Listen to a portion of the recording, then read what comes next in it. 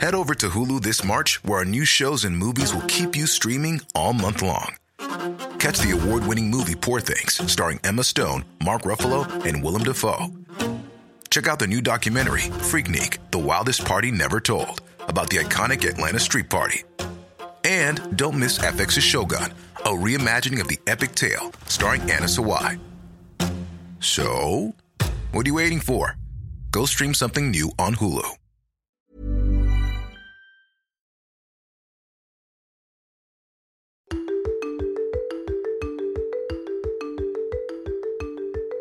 Clarinetist and Avery Fisher Prize winner Anthony McGill is the first African-American principal player in the New York Philharmonic's 180-year history. He feels a deep responsibility to use his singular presence on stage to educate and inspire a new generation of diverse musicians. It's a hope that kids have an opportunity to see someone that looks like them on a stage of a classical music hall by being a representative of what's possible, but also giving them a chance to see, look, I can do anything I want. You're listening to Speaking Soundly, the podcast that explores the art of artistry. I'm your host, David Krause, principal trumpet of the Metropolitan Opera. As a musician in New York City, I get to perform with some of the world's greatest artists every night. During each episode, you'll hear me speak with these inspiring performers as we lift the veil on talent to hear about their process and the personal journey that led them to the stage. We played together as members of the Metropolitan Opera Orchestra, and I have to tell you, Anthony, I don't think I've ever been as awestruck by a colleague's performance as when I watched you perform at the inauguration of Barack Obama back in 2009. What was that experience like for you? It was probably the highlight of my life, just being asked to be a part of that moment that was so historic. And as a child, I would have never imagined that I would have been a part of something like that, I might, as a clarinet player, as a musician, I might as well have been elected president. That's what that's what it felt like. Everything we do as performers is just to have those moments on stage, quote unquote. But that was probably the greatest stage of my life. And it just meant so much to me, just as a American, as a Black American, with Obama being elected and being there for that moment. I rewatched it recently, and the thing that struck me is that there's this part where you're playing and Obama turns around to watch you. He's listening and he's taken by the music and he's able to take a moment and reflect as you're performing. I mean, that's amazing. I think that's amazing. Yeah, it is so unreal, to think about it.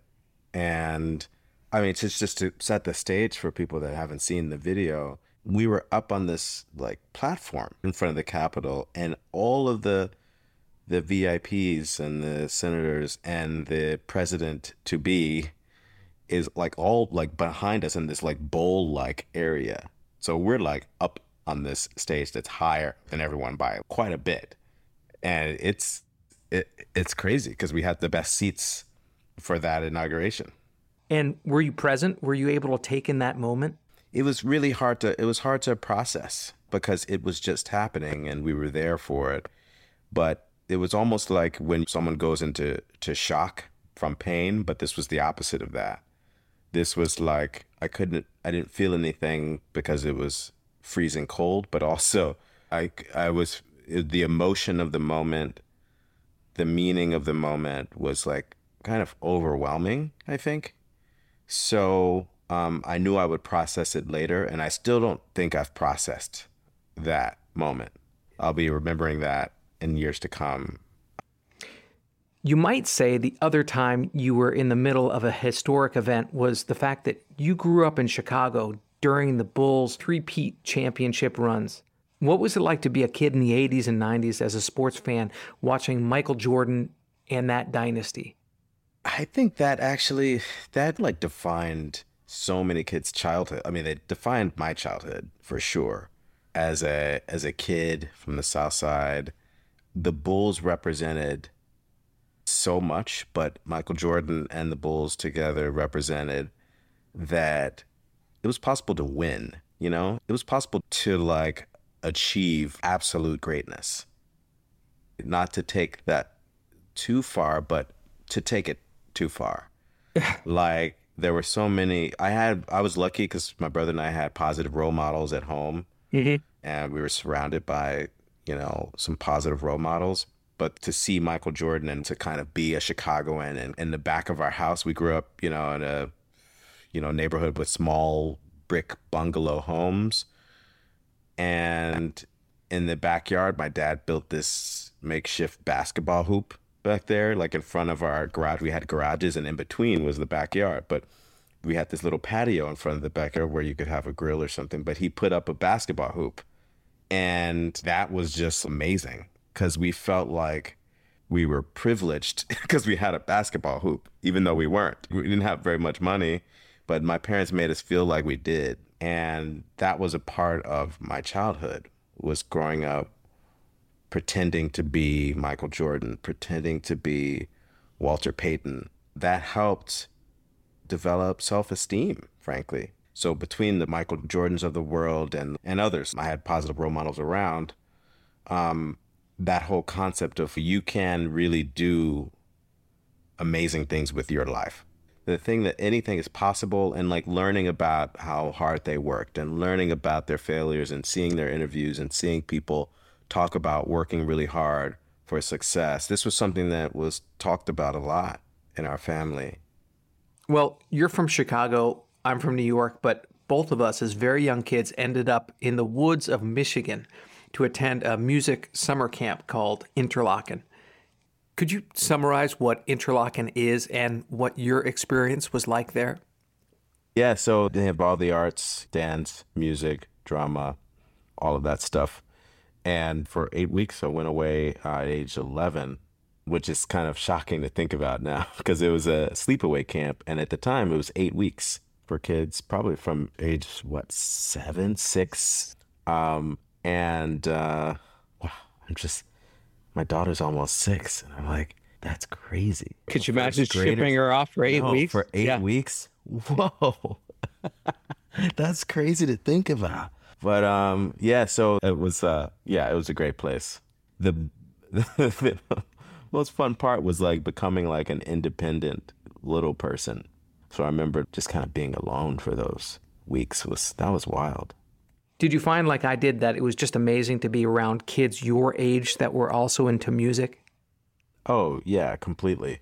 I think that was probably the coolest thing, is that I met tons of people in Chicago that played instruments and stuff, but to be living in a cabin with people and everyone's into the arts and music and all these things, it was a special place for me, yeah. Me too, for sure. My summer there made me realize if I didn't practice as much as everybody else, I was going to fall way behind. What was practicing like for you there and growing up? Did your parents insist that you practice, or did you do it on your own? Well, first of all, my parents weren't those kind of folks, so that wasn't a thing. They just wanted us to follow through with stuff. So at some point, we had a little chart on the wall we had to check off, and we practiced every day. So it was just like, yeah, you wanted to be consistent with it. But I think for the most part, pretty self-motivated because I liked playing. I think I discovered that I really, really enjoyed getting better at the clarinet. And early on, some of the stuff probably came easy to me. I didn't realize that at the time. Partly why it probably was enjoyable for me is that I liked to read when I was young.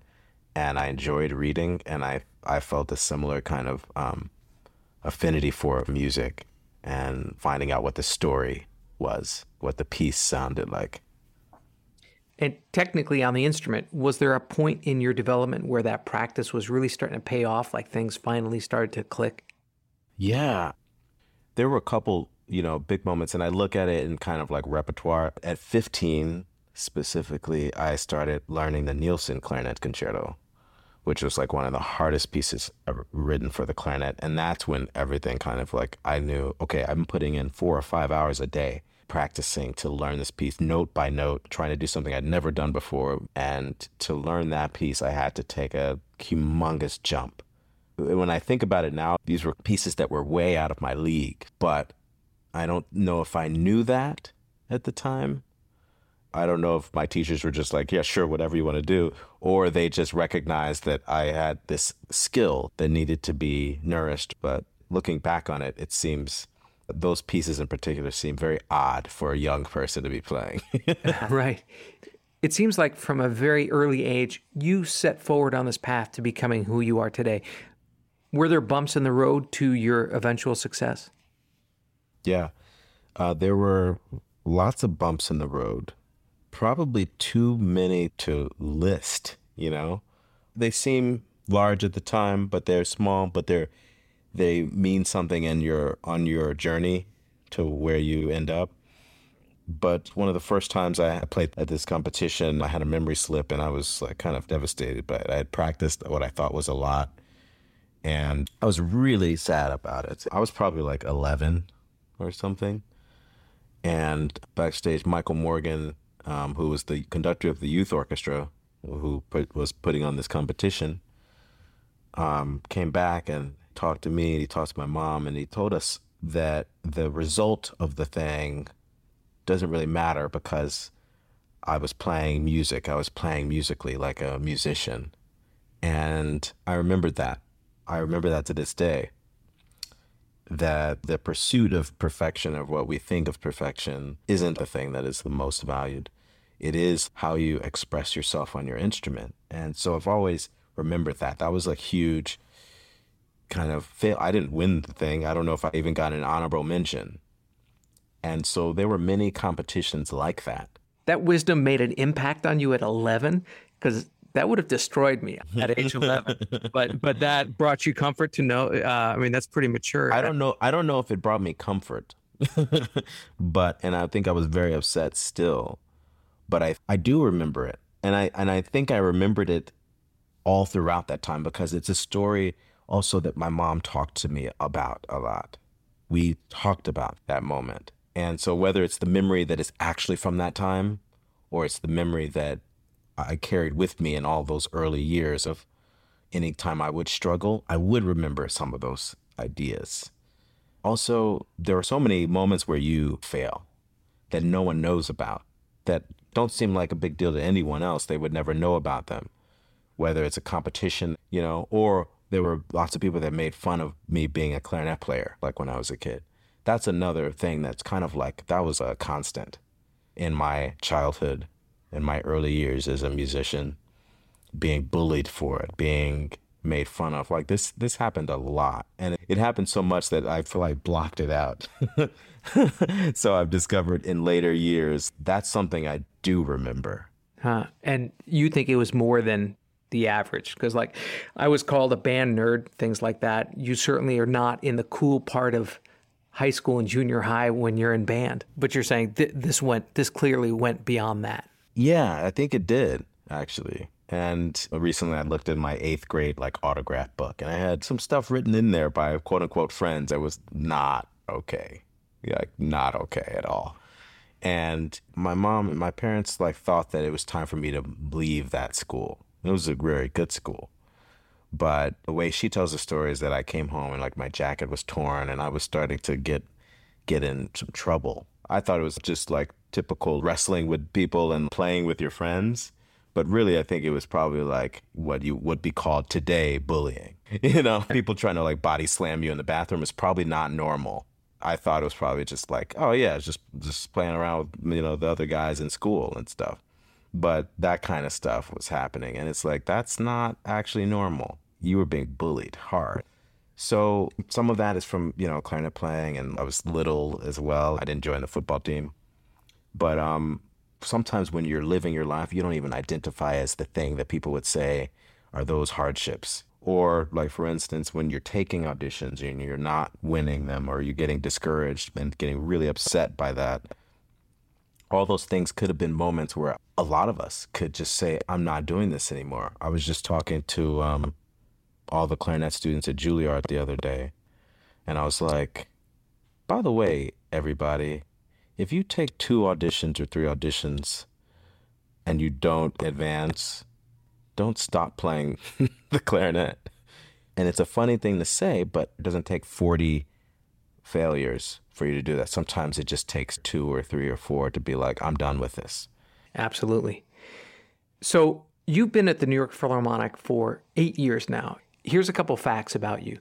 You're the first Black principal player there. You're also the only current Black member of the orchestra. How does hearing those facts make you feel? I hear it and I'm like, I can't process it. But when I think about it, it sounds really shocking and surprising. And if I go deeper, it's kind of disturbing. And at the same time, I'm like, oh, that's awesome. I'm really grateful that I have this chance, this opportunity to be this person and play clarinet and be in that role. It's kind of sad in some way, you know? Because you think about the history in our country of segregation, and segregation affected, it affected the South, it affected the North, racism affected America. And that affects the business of making music, actually. And it's something people don't touch on enough. For instance, the whole concept that when I was growing up, like music was taken out of the schools in the inner city. And the only reason I'm playing clarinet is because of a program that gave me the opportunity to play music. When Chicago or many cities were majority white, the school system gave that money to educate kids with music and art and everything else. And it flourished. I meet people, my friends all the time, older white people in America that are my close friends. They're like, I can't believe like everyone doesn't have music like we used to. You know, we know all these people. Like we got music in the schools and it's not a coincidence, you know? And if you go deep into all of that stuff, you're like, oh, okay, I see what's going on. And you had separate unions and stuff for Black people and white people in New York and other cities, big cities, because people weren't allowed, even if we wanted to go join the New York Philharmonic, there's no way you're going to be able to. So the Anthony McGills of that time could not have joined the New York Philharmonic. People just like don't want to talk about that. It takes a lot to achieve what you've done as a performing artist and a teacher, and it's a full-time job for anybody, just maintaining that. Do you feel an added responsibility being the sole Black musician on stage? Not so much, because I feel like sometimes it's a burden we carry, a burden that lots of people of color understand in a way that is a part of existence. And so, yes, that can be tiresome, definitely. But that's something that I've known for a very long time before I got to the position that I currently occupy. And so that success, I guess, carries its own responsibilities. It's probably something that my parents instilled in me as well, as a responsibility to the community of people that I grew up in who have been categorized by their skin color. So part of that responsibility that I've taken on as kind of a personal mission, which makes it not so much like a burden, not so much like a heavy lift, but that's something that gives me real pride, is to try to help others. And I mean, you know, you teach the younger generation too. I've been doing work with programs all over the country, and whenever I travel, try to go to schools and do that kind of work. And I've volunteered for different programs that are doing the kind of grassroots work that I started at in Chicago. People gave me an opportunity. They saw promise in me. They saw that with attention and nourishment, kids can do great things. So that's why I do work at the Juilliard School's Music Advancement Program, where we try to reach kids typically underserved by classical music. It's a really amazingly diverse group of kids. We look at the whole family. We look at the resources that they have. We look at where they come from, and most importantly, how much talent they have to grow in music and give them opportunity. And that's what people did for me when I was growing up. So that's not a burden at all. Right. When you walk into Juilliard, there's this huge poster of you with all the students of the Music Advancement Program. The aim of the program is to turn the tide as to what the student body looks like at places like Juilliard and other performing arts schools. Do you feel like it's working? I have no idea if it's working. I can sit here and give you like a huge pitch about how what we're going to do is going to change the face of classical music in 10, 20, 30, 40 years. But it's a hope that kids have an opportunity to see someone that looks like them on a stage of a classical music hall by being a representative of what's possible, but also giving them a chance to see, look, I can do anything I want. And so a classical music program isn't going to erase racism. The issue for populating our stages with more diverse people, that's an issue that orchestras have to deal with themselves as organizations. Institutions themselves actually have to deal with, what do we really want? I know everybody wants the best talent. Everybody wants the best performances. But also, if you want orchestras to look differently, then you would actually have to deal with examining how you do that in a really effective way. Things aren't done in isolation. Everybody in their different groups likes to point fingers and say, oh no, it's this part, early education, that's the thing that'll cure the problem. But like I said, this whole concept of prejudice and denial of access to things, it happens on every different level. If I look at my 22-year career, I look at how many people were given a chance that were not Black, brown, Asian, female, queer. They weren't given a chance because they were assumed not to be good enough for that opportunity. As we know, there are plenty of conductors that get up in front of us that were definitely not exceptional. That's a really nice way to put it. Very diplomatic. Yeah. And it's curious. No one ever questions why they were given that opportunity. And so there's this backlash where it's always a harsher critic that comes to play. They're saying, oh, well, we believe in equality and everything, but this woman conductor was terrible. Why did she get this opportunity? And it's like, wait a second, horrible male white conductors have been given that opportunity for hundreds of years. So that's the thing that we don't discuss enough. Right. I want to talk about this video you made at the beginning of the pandemic of you alone playing America the Beautiful. You leave the end unresolved. You don't play the last notes. And instead of finishing it, you kneel down and you take two knees. It's hauntingly played and very poignant. Can you talk to me about how that video came about and the artistic choices that led to it? Yeah, so at the beginning of the pandemic, I was devastated and depressed like every other musician, every other person possibly in the world about what was going on, and had gotten to a point where I was like just okay with that. Just like, all right, I'm not working as a musician. I was comfortable here at home. But when George Floyd was killed, I, like a lot of people, were really traumatized by that.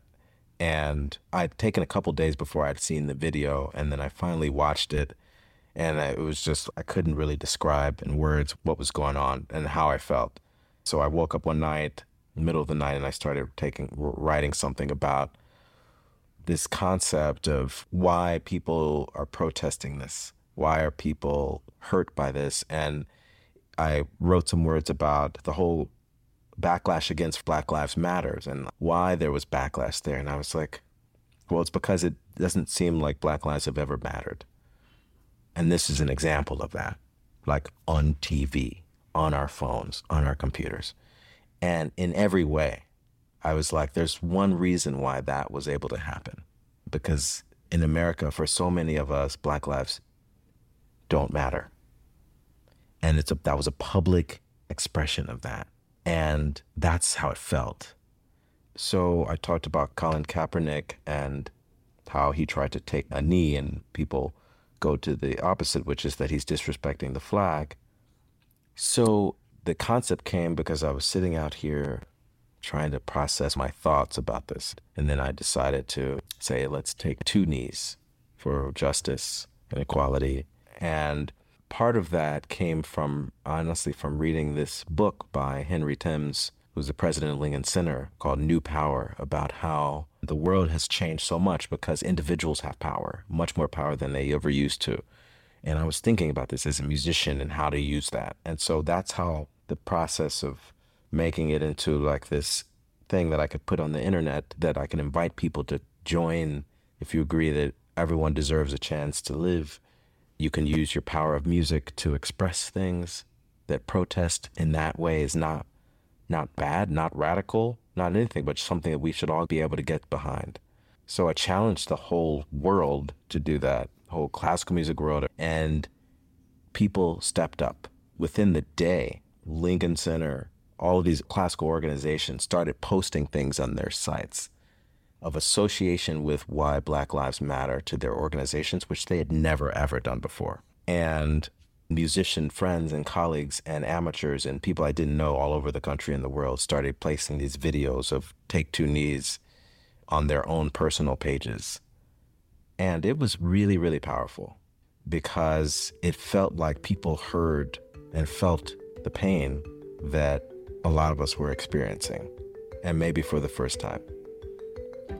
I hope you enjoyed this episode of Speaking Soundly. Be sure to subscribe, rate us, and leave a review wherever you get your podcasts. To keep up on future episodes, follow me on Instagram at David Krause Trumpet and go to our website, artfulnarrativesmedia.com, for show notes, links, and information on all of our guests.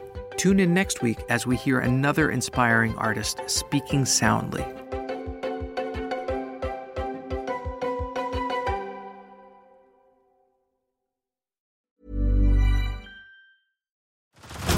Head over to Hulu this March, where our new shows and movies will keep you streaming all month long. Catch the award-winning movie Poor Things, starring Emma Stone, Mark Ruffalo, and Willem Dafoe. Check out the new documentary, Freaknik, The Wildest Party Never Told, about the iconic Atlanta Street Party. And don't miss FX's Shogun, a reimagining of the epic tale, starring Anna Sawai. So, what are you waiting for? Go stream something new on Hulu.